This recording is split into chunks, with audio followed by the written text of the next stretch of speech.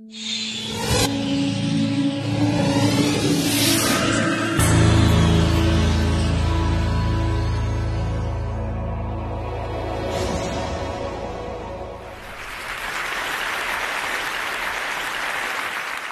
extinction is a different kind of death. It's bigger. We didn't really realize that until 1914 when the last passenger pigeon, a female named Martha, died at the Cincinnati Zoo. This had been the most abundant bird in the world. It had been in North America for 6 million years, so it wasn't here at all. Flocks that were a mile wide and 400 miles long used to darken the sun. Aldo Leopold said this was a biological storm, a feathered tempest. And indeed, it was a keystone species that enriched the entire eastern deciduous forest, from the Mississippi to the Atlantic, from Canada down to the Gulf. But it went from 5 billion birds to 0 in just a couple decades. What happened? Well, commercial hunting happened. These birds were hunted for meat that was sold by the ton. And it was easy to do because when those big flocks came down to the ground, they were so dense that hundreds of hunters and netters could show up and slaughter them by the tens of thousands. It was the cheapest source of protein in America. By the end of the century, there was nothing left but these beautiful skins in museum specimen drawers. There's an upside to the story. This made people realize that the same thing was about to happen to the American bison. And so these birds saved the buffaloes. But a lot of other animals weren't saved. The Carolina parakeet was a parrot that lit up backyards everywhere. It was hunted to death for its feathers. There's a bird that people liked on the East Coast called the heath hen. It was loved. They tried to protect it. It died anyway. A local newspaper spelled out, there's no survivor, there's no future, there's no life to be recreated in this form ever again. There's a sense of deep tragedy that goes with these things. And it happened to lots of birds that people loved. It happened to lots of mammals. Another keystone species is a famous animal called the European oryx. There's sort of a movie made about it recently.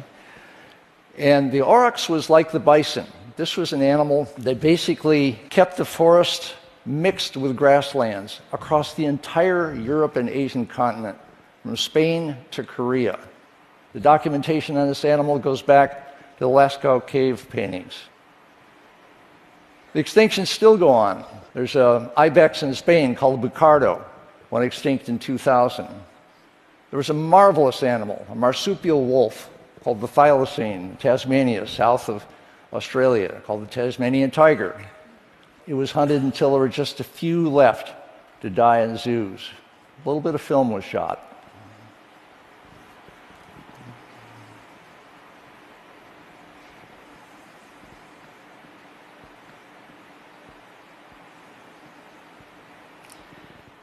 Sorrow, anger, mourning.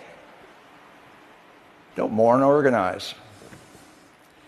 What if you found out that using the DNA in museum specimens and fossils, maybe up to 200,000 years old, could be used to bring species back? What would you do? Where would you start? Well, you start by finding out if the biotech is really there. I started with my wife, Ryan Phelan, who ran a biotech business called DNA Direct, and through her, one of her colleagues, George Church, one of the leading genetic engineers, who turned out to be also obsessed with passenger pigeons, and a lot of confidence that methodologies he was working on might actually do the deed. So he and Ryan organized and hosted a meeting at the Wyss Institute in Harvard, bringing together specialists in passenger pigeons, conservation ornithologists, bioethicists. And fortunately, passenger pigeon DNA had already been sequenced by a molecular biologist named Beth Shapiro. All she needed from those specimens at the Smithsonian was a little bit of toe pad tissue. Because down in there is what is called ancient DNA. It's DNA which is pretty badly fragmented, but with good techniques now, you can basically reassemble the whole genome. Then the question is, can you reassemble with that genome the whole bird? George Church thinks you can. So in his book, Regenesis, which I recommend, he has a chapter in the science of bringing back extinct species. And he has a machine called the multiplex automated genome engineering machine. It's kind of like an evolution machine. You try combinations of genes that you write, at the cell level and then in organs on a chip, and the ones that win that you can then put into a living organism, and it'll work. The precision of this, one of George's famous unreadable slides, nevertheless points out that there's a level of precision here right down to the individual base pair. Passenger pigeon has 1.3 billion base pairs in its genome. So what you're getting is the capability now of replacing one gene with another variation of that gene. It's called an allele. Well, that's what happens in normal hybridization anyway. So this is a form of synthetic hybridization of the genome of an extinct species with the genome of its closest living relative. Now, along the way, George points out that his technology, the technology of synthetic biology, is currently accelerating at 4 times the rate of Moore's law. It's been doing that since 2005, and it's likely to continue. Okay, the closest living relative of the passenger pigeon is the band-tailed pigeon. They're abundant. There's some around here. Genetically, the band-tailed pigeon already is mostly living passenger pigeon. There's just some bits that are band-tailed pigeon. If you replace those bits with passenger pigeon bits, you've got the extinct bird back cooing at you. Now, there's work to do. You have to figure out exactly what genes matter. So there's genes for the short tail in the band-tailed pigeon, genes for the long tail in the passenger pigeon, so on with the red eye, peach-colored breast, flocking, and so on. You add them all up, the result won't be perfect. But it should be perfect enough, because nature doesn't do perfect either. So this meeting in Boston led to 3 things. First off, Ryan and I decided to create a nonprofit called Revive and Restore that would push de-extinction generally and try to have it go in a responsible way. And we would push ahead with the passenger pigeon. Another direct result was a young grad student named Ben Novak, who'd been obsessed with passenger pigeons since he was 14 and had also learned how to work with ancient DNA, himself sequenced the passenger pigeon using money from his family and friends. We hired him full-time. Now, this photograph I took of him last year at the Smithsonian, he's looking down at Martha, the last passenger pigeon alive. So if he's successful, she won't be the last. The third result of the Boston meeting was the realization that there are scientists all over the world working on various forms of de-extinction, but they'd never met each other. And National Geographic got interested because National Geographic has the theory that the last century discovery was basically finding things, and in this century discovery is basically making things. De-extinction falls in that category. So they hosted and funded this meeting of 35 scientists. They were conservation biologists, molecular biologists, basically meeting to see if they had work to do together. Some of these conservation biologists are pretty radical. There's 3 of them who are not just recreating ancient species, they're recreating extinct ecosystems in northern Siberia, in the Netherlands, and in Hawaii. Henry, from the Netherlands, with a Dutch last name I won't try to pronounce, is working on the aurochs. The aurochs is the ancestor of all domestic cattle. And so basically, its genome is alive, it's just unevenly distributed. So what they're doing is working with 7 breeds of primitive, hardy-looking cattle like that Marimana primitivo on the top there to rebuild over time with selective backbreeding the aurochs. Now, rewilding is moving faster in Korea than it is in America. And so the plan is, with these rewilded areas all over Europe, they will introduce the aurochs to do its old job, its old ecological role of clearing the somewhat barren closed canopy forest so that it has these biodiverse meadows in it. Another amazing story came from Alberto Fernandez Arias. Alberto worked with a bucardo in Spain. The last bucardo was a female named Celia who was still alive, but then they captured her. They got a little bit of tissue from her ear. They cryopreserved it in liquid nitrogen, released her back to the wild, but a few months later, she was found dead under a fallen tree. They took the DNA from that ear. They planted it as a cloned egg in a goat. The pregnancy came to term, and a live baby bucardo was born. It was the first de-extinction in history. It was short-lived. Sometimes interspecies clones have respiration problems. This one had a malformed lung and died after 10 minutes. But Alberto is confident that cloning has moved along well since then, and this will move ahead, and eventually there will be a population of bucardos back in the mountains in northern Spain. Cryopreservation pioneer of great depth is Oliver Ryder. At the San Diego Zoo, his frozen zoo has collected the tissues from over 1,000 species over the last 35 years. Now, when it's frozen that deep, minus 196 degrees Celsius, the cells are intact and the DNA is intact. They're basically viable cells. So someone like Bob Lanza at Advanced Cell Technology took some of that tissue from an endangered animal called the Javan banteng, put it in a cow, the cow went to term, and what was born was a live, healthy baby Javan banteng who thrived and is still alive. The most exciting thing for Bob Lanza is the ability now to take any kind of cell with induced pluripotent stem cells, turn it into germ cells like sperm and eggs. So now we go to Mike McGrew, who's a scientist at Rosalind Institute in Scotland, and Mike's doing miracles with birds. So he'll take, say, falcon skin cells, fibroblasts, turn it into induced pluripotent stem cells. Since it's so pluripotent, it can become germplasm.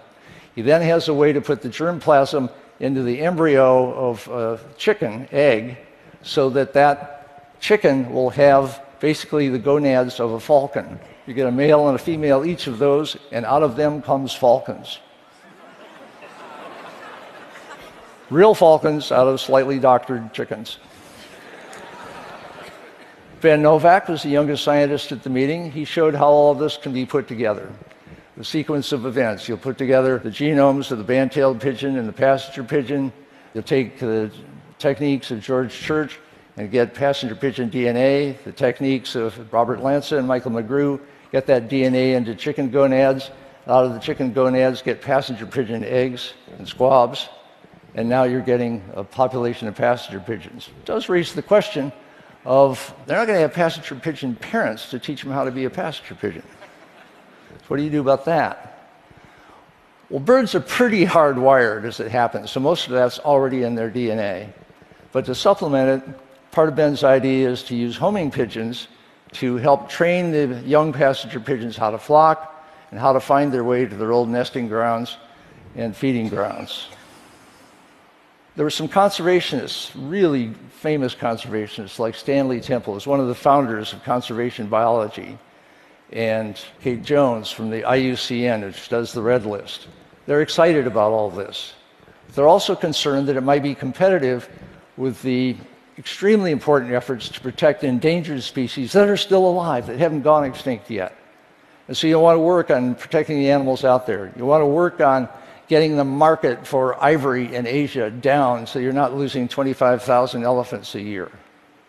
But at the same time, conservation biologists are realizing that bad news bums people out. And so the Red List is really important to keep track of what's endangered and critically endangered and so on.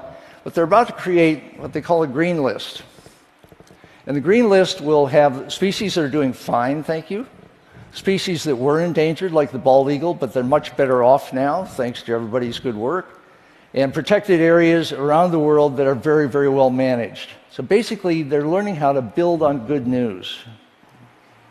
And they see reviving extinct species is the kind of good news you might be able to build on. Here's a couple related examples. Captive breeding will be a major part of bringing back these species. The California condor was down to 22 birds in 1987. Everybody thought it was finished. Thanks to captive breeding at San Diego Zoo, there's 405 of them now. 226 are out in the wild. That technology will be used on de-extincted animals. Another success story is the mountain gorilla in Central Africa. In 1981, Diane Fossey was sure they were going extinct. There were just 254 left. Now there are 880. They're increasing in population by 3% a year. The secret is they have an ecotourism program which is absolutely brilliant. So this photograph was taken last month by Ryan with an iPhone. That's how comfortable these wild gorillas are with visitors. Another interesting project that's going to need some help is the northern white rhinoceros. There's no breeding pairs left. But this is the kind of thing that a wide variety of DNA for this animal. It's available in the frozen zoo, a bit of cloning, you can get them back. So where do we go from here? These have been private meetings so far. I think it's time for the subject to go public. What do people think about it? Do you want extinct species back? Do you want extinct species back? Yeah.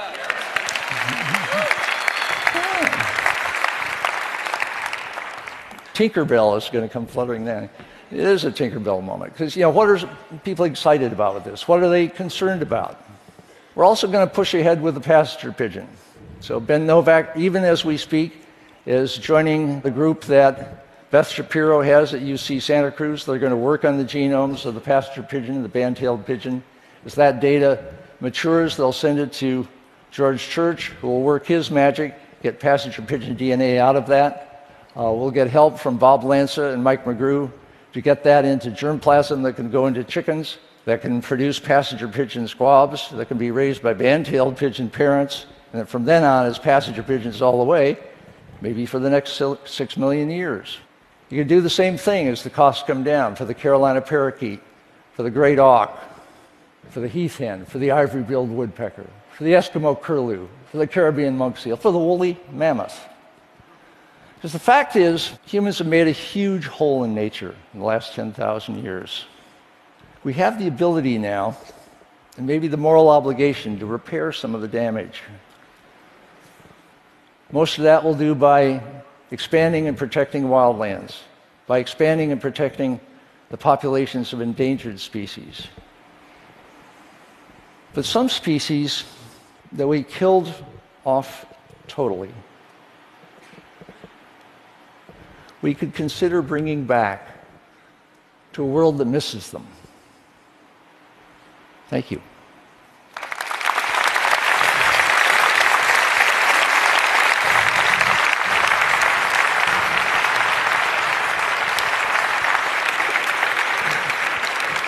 Thank you.